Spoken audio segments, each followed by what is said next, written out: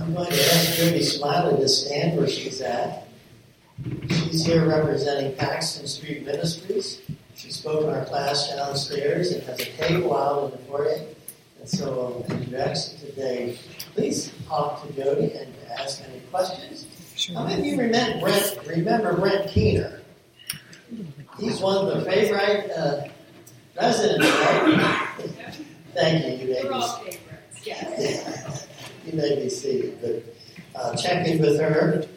And it's a tremendous ministry there. They're doing so much good.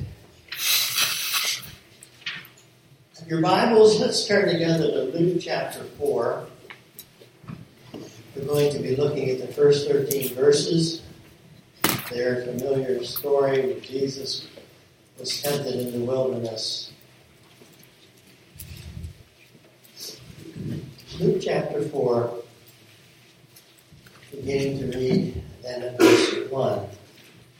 You know this was the time that Satan tempted Christ. Then Jesus, being filled with the Holy Spirit, returned from the Jordan and was led by the Spirit into the wilderness, being tempted for 40 days by the devil. And in those days he ate nothing, and afterward, when they had ended, he was hungry. And the devil said to him, "If you are the Son of God, command this stone to become bread."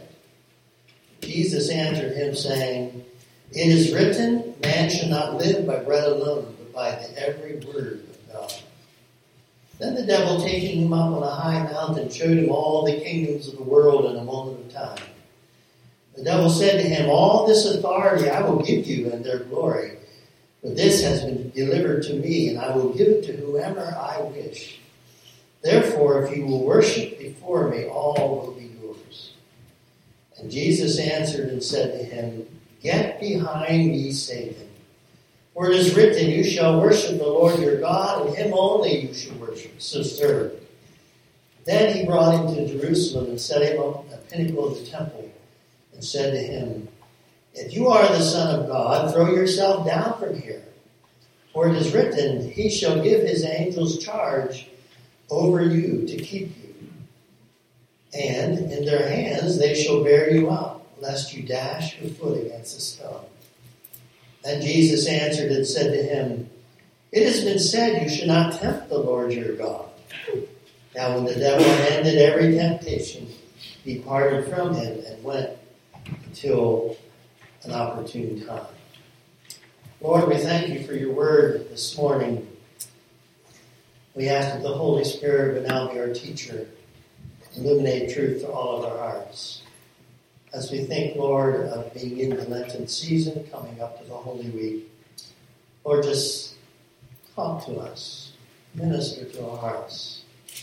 Help us to come down before you and to snuggle in close. And Lord, we just pray that you would help us to prepare our hearts together as we do worship a living Savior today. For it's in your precious and worthy name that we ask it all. And everyone said, Amen. Amen. The message title is, What is Lent? What is Lent? Just recently I was asked that question. And that moment I felt the Lord say to me, you need to share a message along that line. Lent actually began this past Wednesday, Ash Wednesday, as they call it. And the ministerial here of Mount Joy, we're having Lenten lunches and services every Wednesday through April the 10th, I believe it is. And we hosted the very first one. Pastor Pete was one that shared the meditation with us, and we had a time of fellowship together. I believe about 35 had gathered. And I thought that was good for the first one, and being that we didn't have these for like 5 years. But I would encourage you, my people, to do your best if you can go over to the Florin Church of the Brethren on Wednesday at noon. The next several Wednesdays, as I said, to April the 10th, we'll be meeting there, and various ones will be shared for God's Word. This morning I want to explore with us this subject of Lent, what it means and as to us as believers. Lent is simply a solemn observation observed by many Christian churches As I said, begins on Ash Wednesday and approximately ends 6 weeks later before Easter Sunday.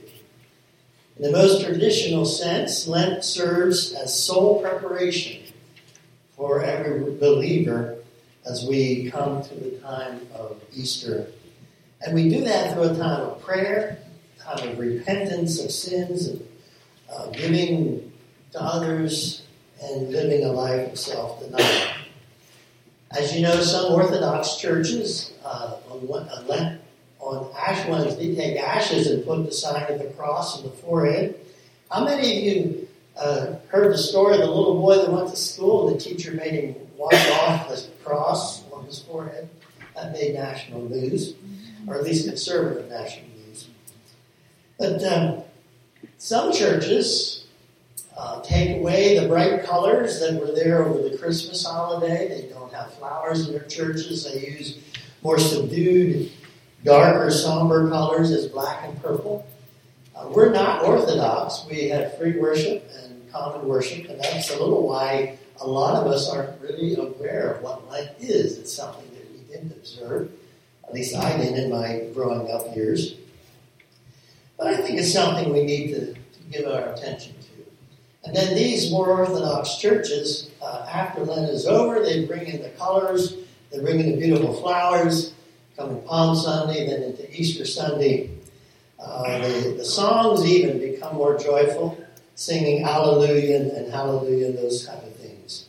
Lent season lasts for 40 days. And that's why many Christians draw their inspiration from Luke chapter 4 that we read here today. 40 days that Jesus was tempted by Satan in the wilderness. And as you know, this followed his baptism. And it really was the beginning of his preparation of his ministry. So Jesus, being full of the Holy Spirit, was led into the wilderness. And then for 40 days was tempted of the Lord. Scripture says he ate nothing for 40 days and began to be hungry. I think you can certainly understand that. I've never done a 40-day fast. I think that's something that you definitely have to know God is leading you to do. I've done a week fast. But here, Jesus, for 40 days, was tempted of the devil. And of course, he said, make these stones and rocks into bread. And you heard what we read there, that Jesus said, man shall not live by bread alone. And so, as I said, this was the beginning of Jesus' ministry. Now, nowhere in the Scriptures are you going to find a verse that says, thou shalt observe Lent. But there are many places that talk about putting on a sackcloth and ashes and repentance. And I think of the Scripture there in Jonah, chapter 3, 5 and 6. It reads, so the people of Nineveh believed God, proclaimed a fast, and put on sackcloth, from the greatest to the least of them. Then the word of the Lord came to the king of Nineveh. And he arose from his throne, laid aside his robe, and covered himself with sackcloth, and sat in ashes. You see, God spared the people of Nineveh from destruction because they humbled themselves following the blistering message of Jonah of the coming judgment if they would repent. Oh, how we need to pray for our nation. Amen? Pray for repentance, for revival across our land. That our people, and guess who I'm talking about? The Christians, will humble themselves and pray and seek God's face. And then the Lord may come and heal our land from the terrible sin, from the highest in government to the common laborer. Lent should never be viewed as legalistic or compulsory. Rather, it's a wonderful opportunity for all to become involved, to pause in your daily living, busy living, right? And allow God to bring a renewal, a cleansing, as it were, a preparation as we come to the Easter Sunday. Now, during Lent, many will fast and forego on some type of a luxury, replace it with a time spent in prayer. I read from 1 Peter chapter 2, verse 24. And he himself bore our sins in his body on the tree, that we might die to sin and live to righteousness. Because we as believers believe that it was our sins that put him there on the cross to be crucified. Lent should be a time that we should take significant pause and think about the death of Christ. He died for humanity as a whole. Yes, he died for every one of us here today individually. So Lent should serve as a time of self-examination, confession of sins, seeking his overcoming power to be more faithful and true to him. A time of inner evaluation. I think that's good for every one of us as we stand before the Lord. And so I want to take several areas here to look at a little closer. The first is the thought or the area of fasting. Giving up something for God. Now, maybe a meal, one meal a day. It may be soda. It may be chocolate. And it may be pie. I'm reminded of a story, and I shared this with several. So those of you who heard, please bear with me, but I want to share it again. A story of a church that was in revival meeting. The evangelist was praying and talking about tithing that every good Christian should be involved in. And since it was largely a farming community, he began to mention the specific type of farmers that were in that area. He mentioned the cattle farmers, and one particular farmer near the back said aloud, "Amen," that they should be tithing. And then he mentioned the poultry farm, and again, an amen from the back of the room. And then he mentioned the dairy farmer, and again, a loud amen. But when he mentioned the hog farmer, I'm looking at Jay. No. When he mentioned the hog farmer, everything was quiet. Because everybody knew he was a big hog farmer. Now, I have no problems with foregoing soda and chocolate. But when it comes to pie, I agree, that's hard for me to give up. I was reading supper last night, and I was telling them about the message, and then somebody said, "Well, you can still get your cherry pie tonight." I said, "I feel awful guilty preaching to Mark. I had cherry pie last night." I didn't either, did I? I didn't get my pie. So think of it seriously. What can you give up? Maybe it's some of the electronics that we so enjoy and depend on today, like Facebook. Running that computer. Oh, what about the cell phone? And I hope if you have a cell phone, unless you have your Bible app out, you have it in your pocket while I'm preaching. Invite a neighbor over for coffee or tea. Be friendly to those around you. Share Jesus with them. Take extra time to go see a shut-in somewhere. Or just call or send a letter or an email to the shut-in. Giving up social media is pretty hard for some people, especially our teenagers. I heard of a Christian college where the administrator had all the students come to the chapel one afternoon, and then he said those dreaded words, "Everybody bring your cell phones up here and lay them on the altar." So they all came up with all these cell phones, all different colors you can imagine. Now go to your seats, and we're going to spend a half an hour in quiet and solitude and in prayer. And you know, there was more than one student came to him later and said, "Thank you. I needed that. That was refreshing." Without realizing it, they become attached at the hip almost to these cell phones. And what is ruling us? Is it technology? Are we in charge? Allow God to have time to speak. You know, there's so many voices calling. Let's be quiet before the Lord that we can hear His voice. Amen. And then there's that prayer and meditation. Take time to reconnect with the Lord in a new way. Read your Bible. Spend those quiet times with Him. Think of it this way. God gives you, 24 hours in every day? How much time do we give back to Him? Is it 10 minutes in the morning? Wow, that's a shock reality, isn't it?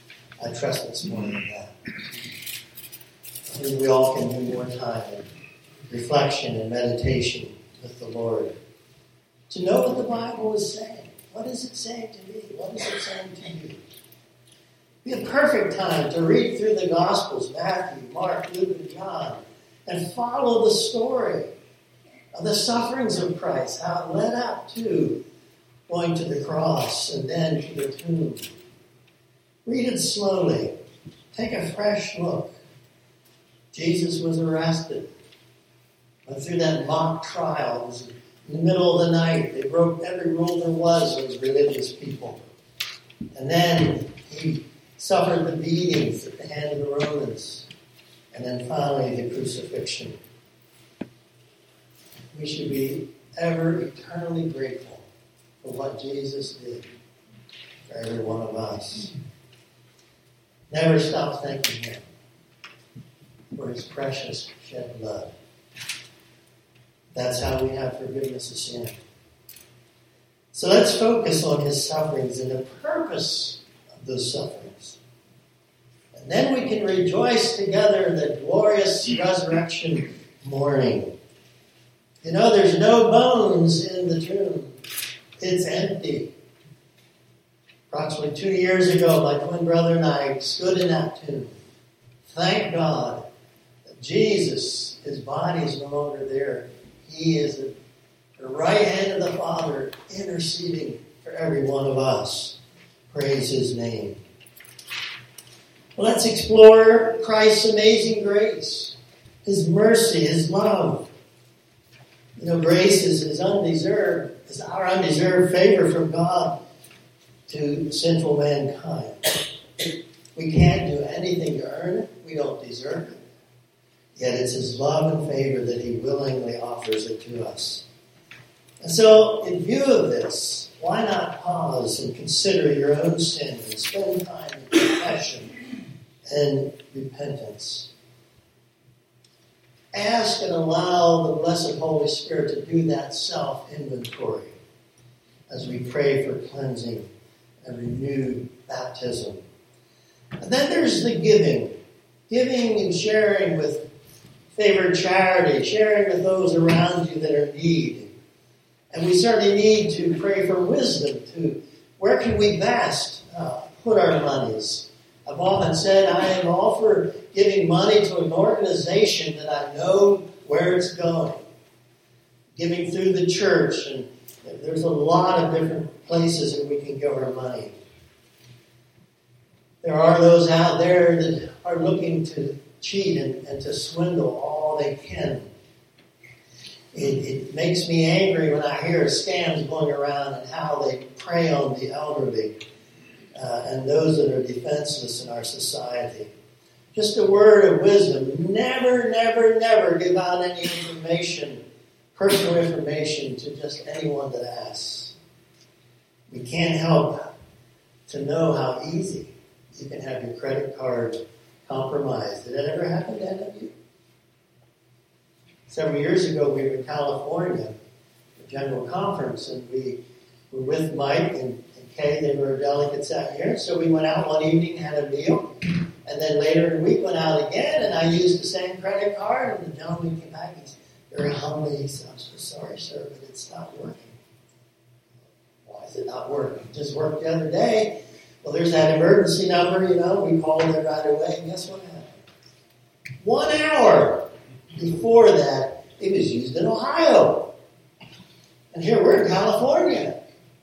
So, of course, they stopped it, froze it. Now, how they ever compromised my card, I have no idea. Sometimes I wonder, when you're in a restaurant, you give your card, and that lady goes away, and it takes a while to come back. Just thought. Anyhow, as we were out there, then we took a little extra time for vacation. And that was so unhandy. Every time we wanted to use a card, the only card we carried, we had to call the company, get a release for 5 minutes, do our transaction, and then it was frozen again. But we survived. We did. We made it home okay. Getting back to giving. Do pray for God's guidance in sharing with others. As I said, there's many, many good ministries, outreach ministries that we should be part of. And we have one represented in our midst today. That's Paxton Street Ministries.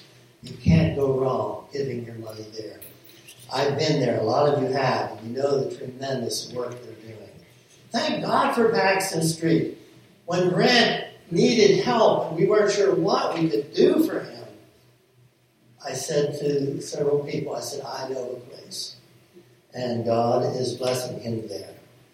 Go see him. He would love to see. But I found out the hard way. Call ahead because the last time I went to see him, he wasn't there. I don't know if he was out on the cleaning crew or where he was, but make sure they know you're coming. What about giving of yourself and charitable work? There again, Paxton Street is always wanting people to come and to share. The bottom line is doing something good, can I say every day? Some act of kindness. Really, what I'm talking about today should not just be the 40 days of Lent. It should be all year long that we live the true life of holiness for Jesus Christ and doing those things that honor him. You can always pick up the phone, call. There are folks that are bereaved in the loss of loved ones.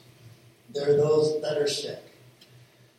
I'm sure Kurt would love to hear a word from you of encouragement as he is experiencing this pain these weeks. And I also think of Bev. She needs our prayers too. It's very difficult to be trying to help a loved one when sometimes you feel helpless. What can I do? And so there's something all of us can be involved in. Another part of the Easter season, as we know, is Maundy, Thursday. It's the night that we gather together for a meal in the church basement.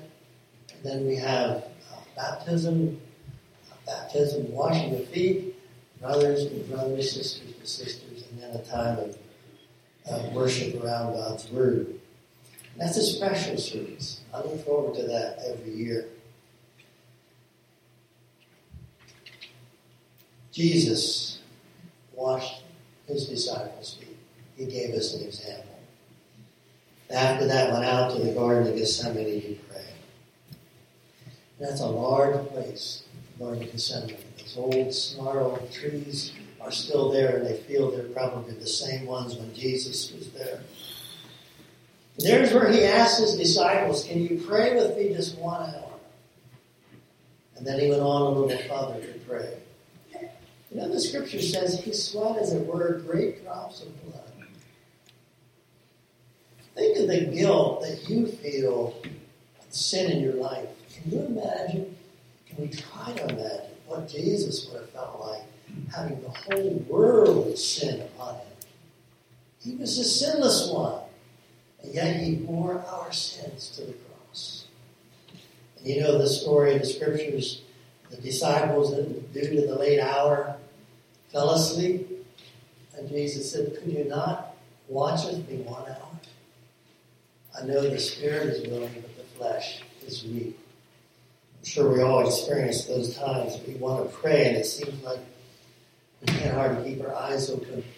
I did hear one evangelist say one time that for people who are so pushed and busy in ministry, sometimes the most spiritual thing is to go to bed. Get a good night's rest. And then the Lord will help you. I remember the story of my cousin Luke Kiefer Jr., who was praying one night beside his bed. Woke up the next morning, he was still kneeling there. Fell asleep. Slept all night on his knees. You can imagine his knees were feeling some of us when we try to get up in the morning. Stiff. But Matthew's gospel, let's turn to that. Matthew chapter 26, if you would. I want to read a few verses there. Matthew 26, we'll start in verse 36. What want to read this. It's so clear in your mind that this is what Jesus experienced when he went to pray that night in the garden. Then Jesus came with them to a place called Gethsemane and said to his disciples, "Sit here while I go and pray over there." And he took with him Peter and the two sons of Zebedee. And he began to be sorrowful and deeply distressed. And he said to them, "My soul is exceedingly sorrowful, even to death. Stay here and watch with me." He went a little further, fell down on his face and prayed, saying, "Oh, my Father, if it is possible, let this cup pass from me. Nevertheless, not as I will, but as you will." Then he came to the disciples and found them sleeping and said to Peter, "What? Could you not watch with me 1 hour? Watch and pray, lest you enter into temptation. The spirit indeed is willing, but the flesh is weak." Again, a second time he went away and prayed, saying, "Oh, my Father, if this cup cannot pass away from me, unless I drink it, your will be done." It came to pass, found them asleep again, for their eyes were heavy. So he left them and went away again and prayed the third time, saying the same words. Then he came to his disciples and said to them, "Are you still sleeping and resting? Behold, the hour is at hand. The Son of Man is being betrayed into the hands of sinners. Arise, let us be going. See, my betrayer is at hand." I believe at that point they awoke and they saw the torches and people coming. Can you imagine being woken out of sleep and all this taking place? That's when Jesus was arrested and the mock trial that condemned him to death. He was then crucified on what we call as Good Friday. You ever wondered why you call it Good Friday? I had some things in my mind, but I looked it up and found out that the word good originally meant holy. We call it good because of what Jesus accomplished for us there on the cross, that cross of Calvary. We remember, well, that is the day that he suffered and died for the sins of the world. That was the day that salvation was offered to the world. Whosoever will to the Lord may come, to those who call upon his name in repentance. Thought that scripture there in 1 Timothy 2. This is good and it is pleasing in the sight of God our Savior, who desires that all people be saved and come to the knowledge of the truth. And then Titus 2.